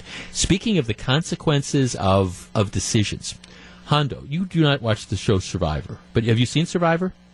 Yeah, I mean, I used to. It's amazing to me that Survivor has lasted as long as it has, and so I give it credit for longevity. I mean, I remember the first year or two of Survivor when it was the must-watch TV thing, but it's got legs. I mean, it's been on forever. 2 episodes, two separate Survivor contests a year. This one has been more controversial than others because apparently among this season's competitors was a transgender individual. And the big news was that they have these like tribal councils where you get together and they figure out who's backstabbing who and things like that. Last week, and I read this was going to happen, so I acknowledge I did spend some time watching this. Last week at the tribal council, you had this one guy who's a real estate agent from North Carolina who was about ready to get voted out, and to save his skin, he decided, for reasons that I'm still not clear, to reveal to God and the world that one of his fellow competitors was transgender.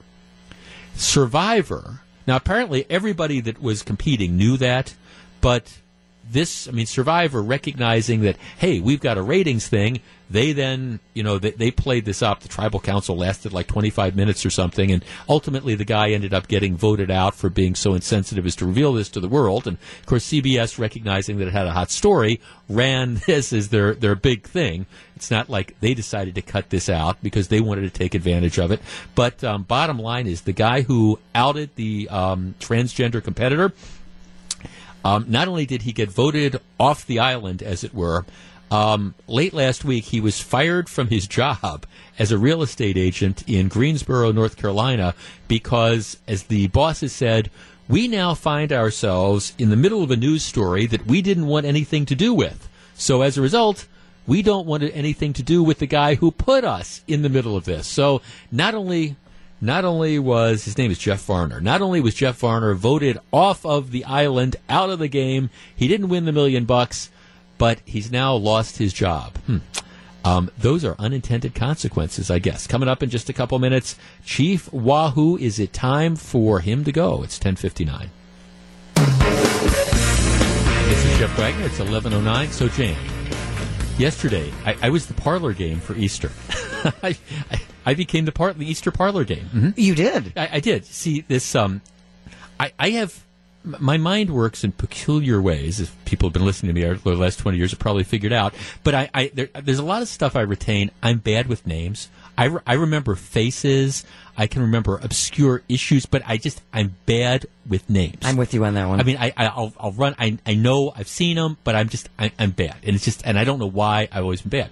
Okay, but I'm trying to get better. This is my self-improvement thing. Now, this woman I'm dating has 6 sisters, all who have brothers-in-law, and so like last week there's a party. So I'd met a couple of sisters and brothers-in-law before, but it was last weekend. It's all 6 sisters, all 6 brothers-in-law. Okay, so we're all together in this room. And then because in the nature of the industry she's worked in, she knows everybody. I mean, people might know me, but they know who I am, but they know her. So all these friends. And so I've been just like meeting all these friends and stuff. So last evening we were out and we were with two friends of hers. They're listeners of the program, Barb and Bob, and they decide, okay, this is how we're going to spend Easter.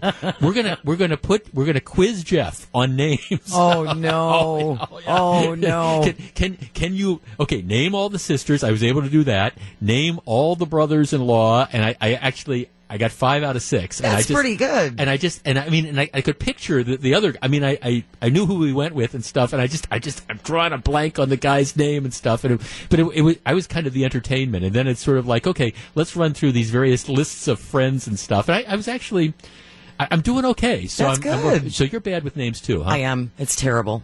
It's really awful. Well, I've been making this conscious effort to get better, and I'm not a natural at it, but I'm trying really hard. But I actually thought, I think that's kind of a passing grade. I was able to, but of course everybody's laughing at me because, okay, do you want us to give you a hint? I said, well, no, you don't need a hint. I mean, I can picture him. I mean, I just don't remember the name. But Chuck? Yeah, Freddie? I don't know. No, I know it's not that, but I will now. Next time, when I take the quiz in 2 weeks, I will be all set there. So that was, but yes, I was a part of an Easter parlor game. Well, it's bad. I thought you were going to say it was pin the tail on something, so I didn't even want to go there. No, that, different kind of party. Sorry.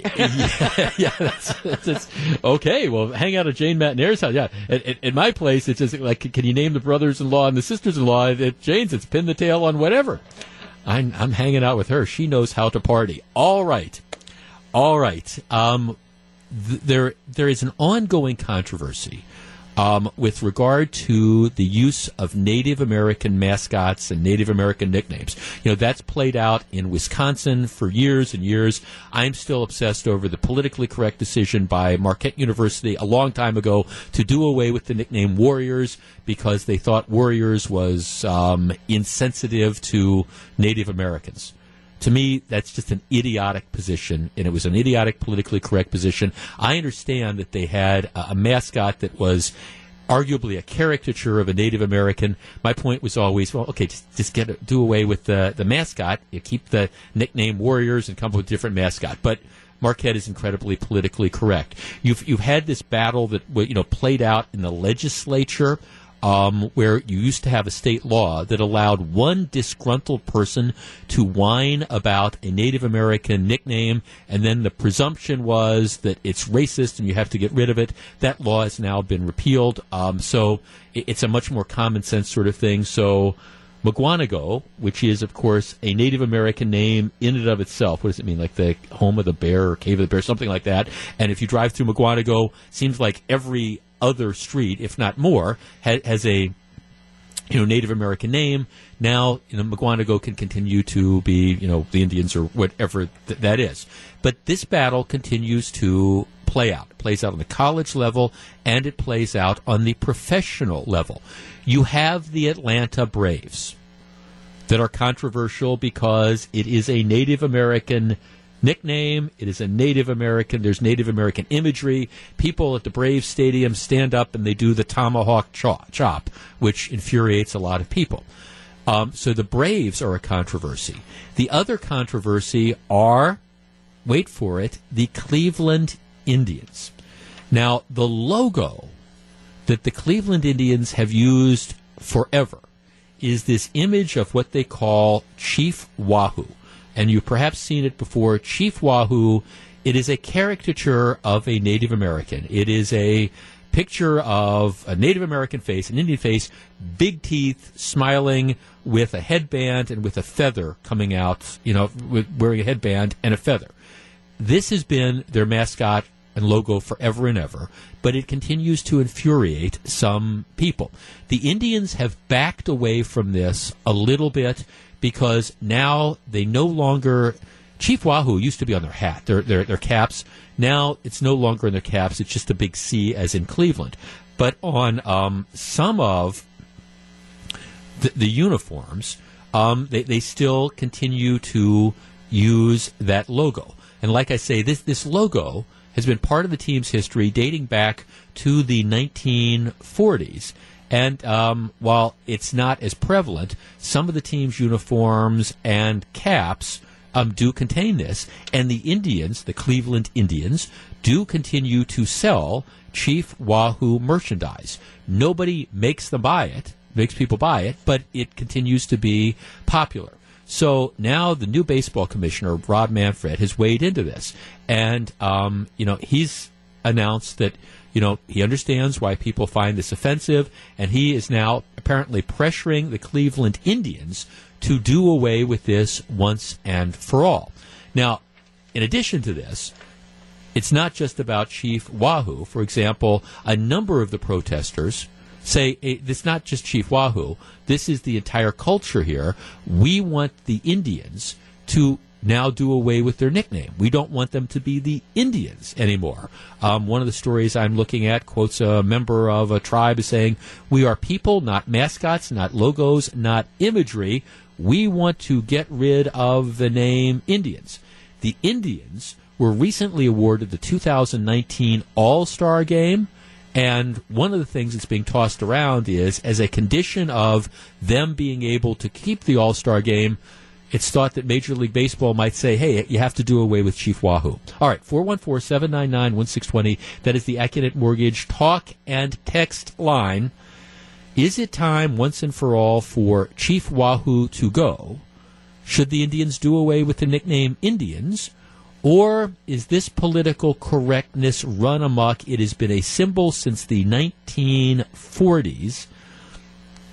Is it time to just let tradition take over? I will tell you where I come down on this, and we will discuss next. If you're on the line, please hold on. It's 11:17. This is Jeff Wagner, 620 WTMJ. Drive home with John. What's next for Dontre Hamilton's family? Could you, Milwaukee taxpayers, be on the hook for millions? We go in depth at 3:20 this afternoon. Wisconsin's Afternoon News with John Mercure on 620 WTMJ. Hey, Easter is over, and you know what that means. We're getting closer and closer to summer, and all the things that come with it, like cookouts, like family gatherings, graduation parties. My niece graduates from high school in about a month, and such. Now is the time to get your home's exterior ready for all the entertaining you know that you're going to do. Get the painting project off your to-do list by doing what I highly recommend. Contact CertaPro Painters today. There are tons of painting companies that are out there. How do you know the best one to choose? Well, let me make it easier for you. Just do what I did when I needed the outside of my house painted. I called CertaPro. I have used CertaPro on interior and exterior work. I can tell you from personal experience, they're great. You want a painting company that's going to arrive on time, maintain a neat, clean work environment, clean up after themselves, respect your family and your pets, do a great job, and be incredibly affordable. And all that is CertaPro. Call them today before their spring schedule fills up. Call 800-GO-CERTA. That's CERTA with a C, 800-GOCERTA. Or you can go online at CertaPro.com. That's why CertaPro Painters says, we do painting, you do life. Each CertaPro Painters business is independently owned and operated. It's 11:19. Jeff Wagner, 620 WTMJ. The Major League Baseball All-Star Game is coming to Cleveland in 2019, and there are at least some suggestions that as a condition of getting the game, the Major League Baseball is going to pressure the Indians to do away with their Chief Wahoo logo and mascot. Some people think that they should go even farther and do away with the name Indians. 414-799-1620 is the Accunet Mortgage talk and text line. Sam in Lake Geneva. Sam, you're first. Good morning. Hi, Jeff. Thanks for taking my call. Sure. Hi, I'm a Native American from Wisconsin. My family's lived here our whole lives, and I do find these logos offensive. The teams, the fans of these teams, the way they dress up with these cheap headdresses, it's not representing. It's not an honor to this culture at all. The term Indians doesn't even refer to us. We're not Indians. We're indigenous people. I just don't understand how people can't see this being offensive. Well, let's break this down into a couple of things. Do you think the Cleveland Indians should no longer be allowed to call themselves Indians?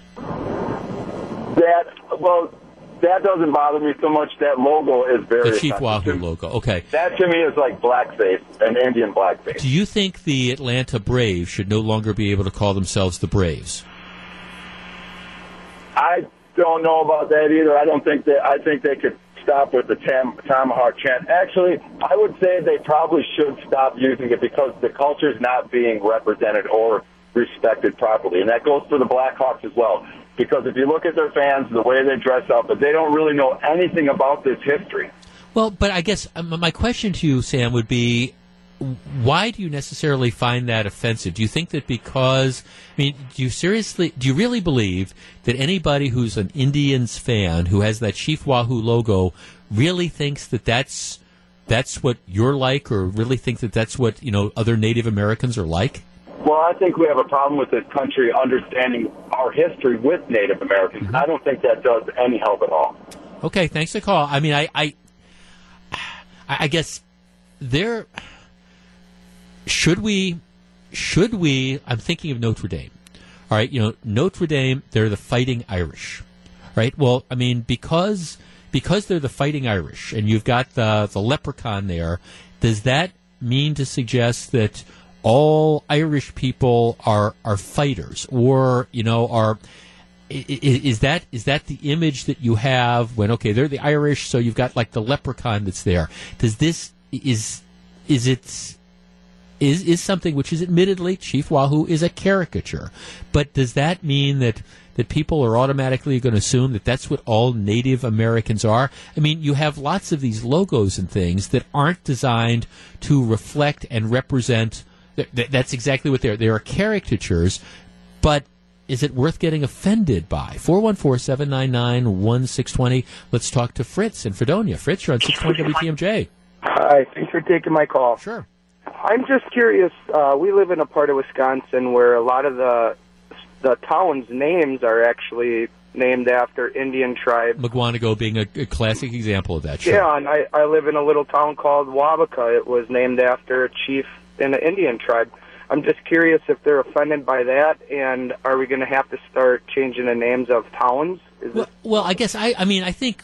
Thanks for calling. I think the answer would be no, because I do understand that there is a distinction between a logo like a Chief Wahoo and the name of a town, Mugwanago. That's why I did think it was ridiculous that, you had this huge flap over, the Mugwanago Indians, given, the nature.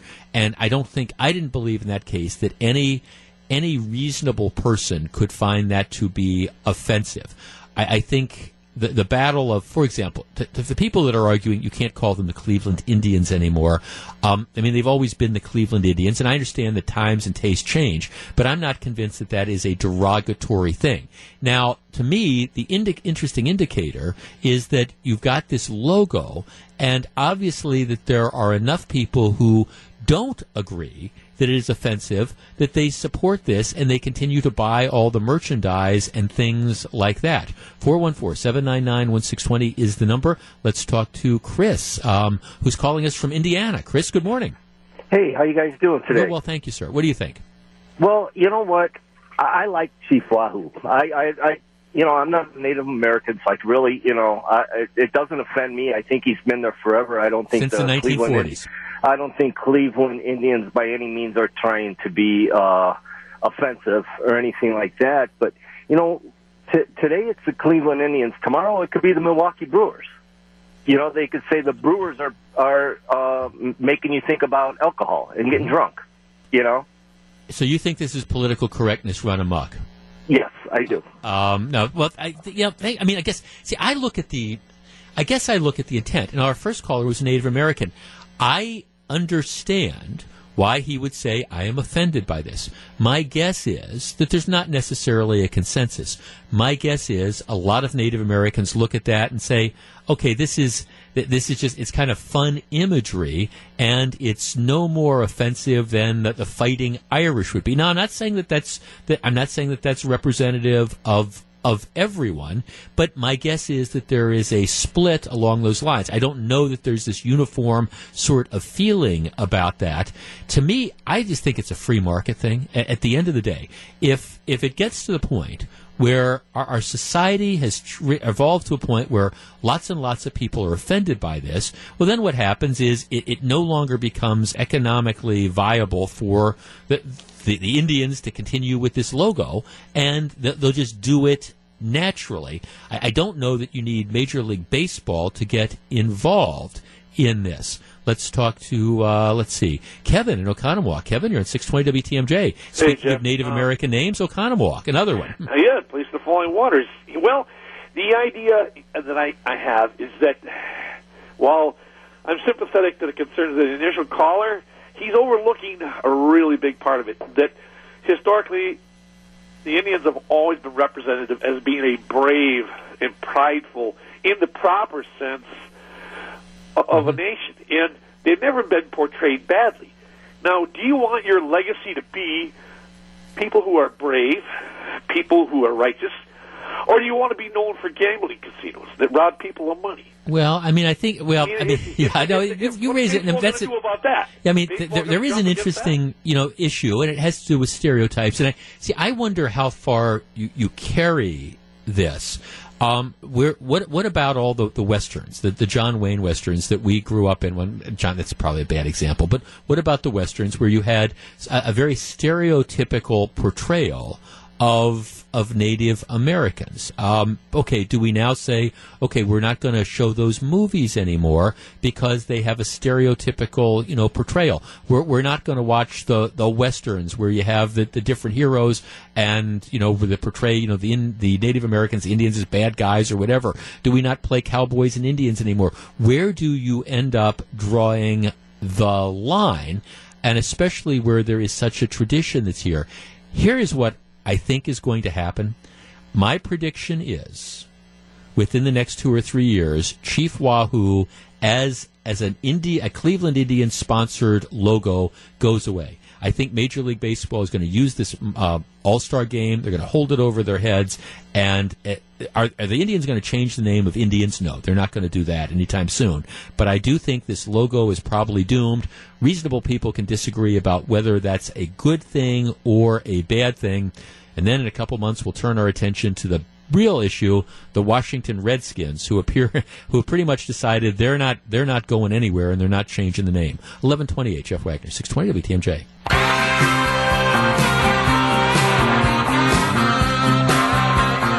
Jeff Wagner, 620 WTMJ. Easter eggs are filling fridges throughout Wisconsin. How healthy or unhealthy are eggs? Is there a way to make them healthier? John McCure has the story 4:20 today on Wisconsin's Afternoon News. Hondo, who's producing the show, I love eggs. I don't know about Easter eggs, but if this is like another thing saying don't eat eggs, don't tell me about those sort of things. I want to go, fat, dumb, and happy. I want to be enjoying my eggs over easy. That's kind of it, right? You with me, Jane? Absolutely. All right, exactly. Just don't tell me it's bad for me. I'm convinced everything is bad for me. It's 11:35, Jeff Wagner, 620 WTMJ. Hey, if you missed out Saturday, do not make the same mistake tomorrow. All right? See, don't make the same mistake twice. That's one of my big rules of life. I always tell people, don't make the same mistake twice. Well, don't you make the same mistake twice. Be part of our WTMJ Bucks playoff watch party. It is at the Bosch Tavern in Hales Corners. Come cheer on the Bucks as they look to take a 2-game lead on the Raptors in Toronto. And I said this at the start of the show. Color me surprised. I mean, the Bucks season, especially after they lost Jabari Parker, it's just been, I'm just thrilled with the way that the team turned it around. And, Toronto's a really good team. And the Bucks just completely and totally outplayed them. They played harder. They played smarter. They played better. What a big win. Now, can you sustain it? I don't know. But it was a great win the other day. If you show up at our watch party, you can win some great prizes that we're going to be giving out during the game. It's the WTMJ Bucks Playoff Watch Party at the Bosch Tavern in Hales Corners. It is tomorrow night at 6 o'clock. It is sponsored by Lincoln Contractor Supply and Rhino Shield. All right. Now, I said last week, I'd been wanting to purchase a new car for a while, and so a week ago Saturday, bought a new car and picked it up on Monday. And I admit I am thrilled with all the bells and whistles that this vehicle has. I just had gadget envy because I had nothing on the car I used to drive. So now I got adaptive cruise control. Do you have that on your car, Hondo? Adaptive cruise control? You don't even, it's what's really cool is you set the cruise control at 70. Let's say you set it at 70.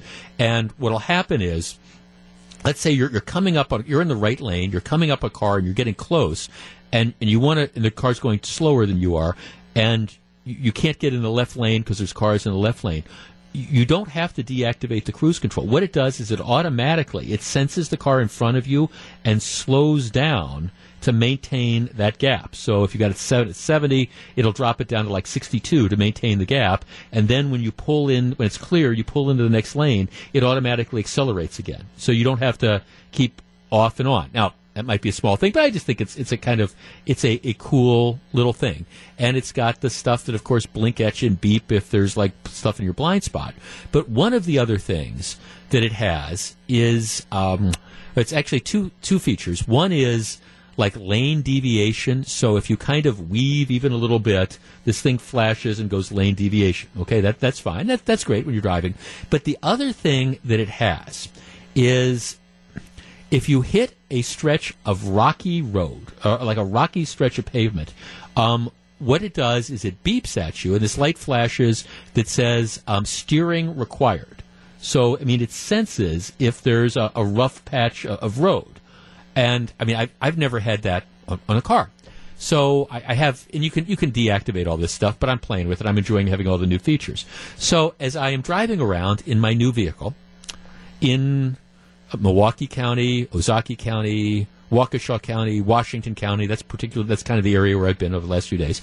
As I'm driving on the roads, I am amazed at how many times my steering required indicator goes on, meaning that I have hit a rough little patch of road and you need to put both hands on the wheel or whatever. I mean, it just, and I'm like, okay, I'm driving down 41, 45 or whatever. You're just driving, and all of a sudden you just kind of hit this rough road, at least rough enough to trigger this. And it's a lot. I mean, it's a lot. And I'm not driving, irresponsibly. It's the quality of the road that I've hit. Now, I was thinking about that because, and we're going to talk to Governor Walker about this on Wednesday when he joins me at Insight.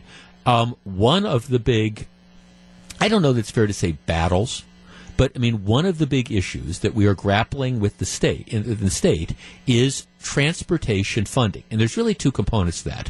One is, road building or road improvements. We've got to, improve 94 between Racine County and the state line, or rebuild the zoo interchange, that type of thing. The other issue is the whole question of maintaining the roads that we have. And there's all sorts of different estimates that are out there, and it's kind of like ballpark. But I've seen a number of people that would essentially say across the state, if you were looking for averages, what you would find is maybe 30% of the roads that we drive on are good. 40% of the roads are okay, and about 30% of the roads are really crummy and need to be repaired. And then, of course, the issue becomes, where is the dough going to come from to do that? And, of course, local governments that are responsible for repairing the local roads, they're saying, we need a lot of help. But I wanted to test the basic premise, and I've actually been thinking a lot about this since I got the new car. 414-799-1620. That's the Accunet Mortgage talk and text line. One of the things that I think is going to really inform legislators when they decide how much money are we going to put towards road work is what your sentiment is. How bad are the roads? So let's tee this up. I'm going to give you my number, but 414-799-1620, that's the Accunet Mortgage talk and text line. How bad are the roads that you drive on right now? How desperately in need of repair are they? Or is this controversy, I'm putting that in quotation, is this overblown? Are the roads in relatively decent shape given, the climate that we have in Wisconsin and the freeze-thaw cycle and all that type of stuff? Or does this need to be a priority? Do we need to figure out whether it's state highways or whether it's local roads? I mean, do they desperately need to be fixed? How bad are the roads? We will discuss next, and I'll tell you where I come down on this as well. If you're on the line, please hold on. It's 11:41. Jeff Wagner, 620 WTMJ.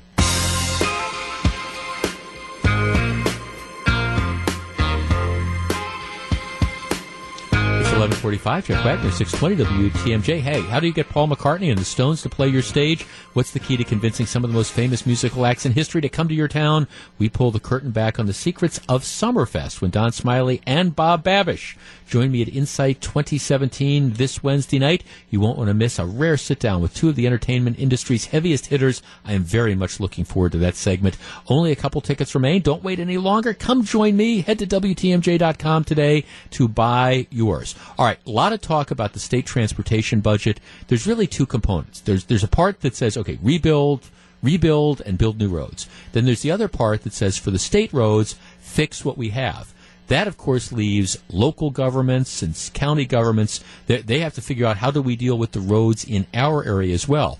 In La Crosse, at the recent election, it was an advisory referendum. But even though people hate taxes, it passed 55 to 45%.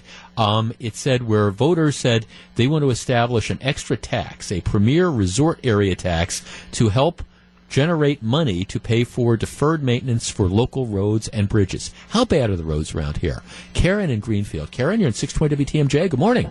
Good morning. I have so waited for this subject to come up. If you would go down, let's say, 60th Street, South 60th, from Forest Home to Lincoln, that little sensor on your new car would be going crazy. The corker is they spend the money to put a sign up by Oklahoma, rough road, 3/4 mile. But thanks for letting me know I'm dodging more potholes than I'm watching where I'm driving, and I hate to admit that. Yeah. It's horrific, Jeff. And so what you're saying, Karen, it kind of adds insult to injury when not only is the road in a crappy condition, but that they're spending taxpayer money to tell you that the road is in a crappy condition. Huh? Exactly. I drive it every day to go to work, and it's the quickest way to work, so I have no choice. But that sign is just like saying. Right. We're pouring salt in this particular wound. So around like 60, you're talking about like 60th Oklahoma, 60th and Morgan. That whole area is just awful. That whole stretch of 60th is absolute. But the sign tells you it's rough. Well, see, this is, look, this is the issue that we have to deal with. Unlike the weather, where everybody complains about the weather but nobody can do anything about it, roads are different. If everybody complains about it, there are things that can be done. Now, the flip side is it means spending money to do that, which means, I don't know, I mean, maybe it means raising taxes. Otherwise, maybe it means trying to be smarter with how we spend money. Maybe it means shifting priorities. But I guess the question really is, how bad are the roads around here? And I will tell you something. They're getting worse and worse. I mean, there's no question they are getting worse and worse and worse. And I think this idea of deferred maintenance, and I'm not just talking about on the state level, but I'm talking about on the county level, on the local level, they're getting worse and worse and worse. And, I mean, this is the type of thing that gets politicians tossed out of office. Lee in Milwaukee. Lee, you're on 620 WTMJ. Good morning. Good morning. How bad are the roads? They're very, very bad. I find myself driving out of my way to find a decent road because I'm tired of having to replace parts on my car. And it's you know, I drive trucks for a living, so I've been to other places and seen where, you know, other places have bad roads, but they're not as bad as here. Okay. By here, do you mean Wisconsin or do you mean Milwaukee? Milwaukee specifically. Okay. I live in Milwaukee, kind of close to where you're at now. Right. Okay. And it is just ridiculous. So I guess some people might just kind of blow this off as saying, well, you don't understand, you know, we've got these bad weather winters and you've got like the freeze and thaw cycle and that's what leads to potholes. But you're saying that you travel to other places where they've got essentially the same kind of weather and the roads are worse here, huh? Yes. Yeah. Correct me if I'm wrong. When Chris Abele, when they first put that little $20 wheel tax in there, wasn't that supposed to help with our roads? Yep. It was. Yeah. And so now they want to kick us in the rear end with another $65 tax for the buses, but not for the roads. Right. Thanks for that. That's right. Well, now, right. The $30 wheel tax that you now right. See, this is a very good point. Lee, I am so glad you called because this is a very good point. For the last several years, If you live in the city of Milwaukee, you pay an extra $20 wheel tax for the privilege of keeping your car in the city of Milwaukee. That was supposed to go to fix the roads. Anybody seen any market improvement in that? As the point you make, Lee, the $30, there is now a $30 wheel tax that has just been imposed in Milwaukee County. So, and you get, of course, if you live in the city, which is in Milwaukee County, you get the benefit of getting hit twice. But like, I live in the county, I don't live in the city. So when I renewed my last car, extra $30. That is supposed to go in large part to help improve the roads. I don't know about you, but I haven't seen any market improvement there. And then they want to ably, this is what went down overwhelmingly in the referendum a couple of weeks ago, wants to add another $30 on top of that to raise it to $60, again to help underwrite the bus system, but also to fix the roads. That is a very fair question. Where in the you-know-what, these wheel taxes that are supposed to generate revenue to fix the road, where is that dough going? Now, I understand we just started collecting that in Milwaukee County, but really, in the city of Milwaukee, I mean, you're paying an extra $20 for the privilege of keeping your car there with the idea that this money was going to be used to help improve the roads. Drive down Capitol Drive if you want to take your life in your hands, count the number of potholes, and wonder whether that's happening. John in Wapaka. John, you're on 620 WDMJ. Good morning. If you ever worked for a street department, which I did back when I was in high school, you could have $1,000 a year tax on each car. It will not improve the roads in Wisconsin. You have a problem which you are completely missing, is that if you ever watched how a street department, county highway department works, they go in, they get in their dump truck, they ride around all day, they drop a little tar here and there when they feel like getting out of the truck. There's no demands whatsoever. And there's no management. There is just terrible management. So unless you change the entire philosophy of how they operate, you're just wasting your time. It's never going to change. Do the patches work? I mean, I know exactly what you're... It's a waste of time. Okay. They have these...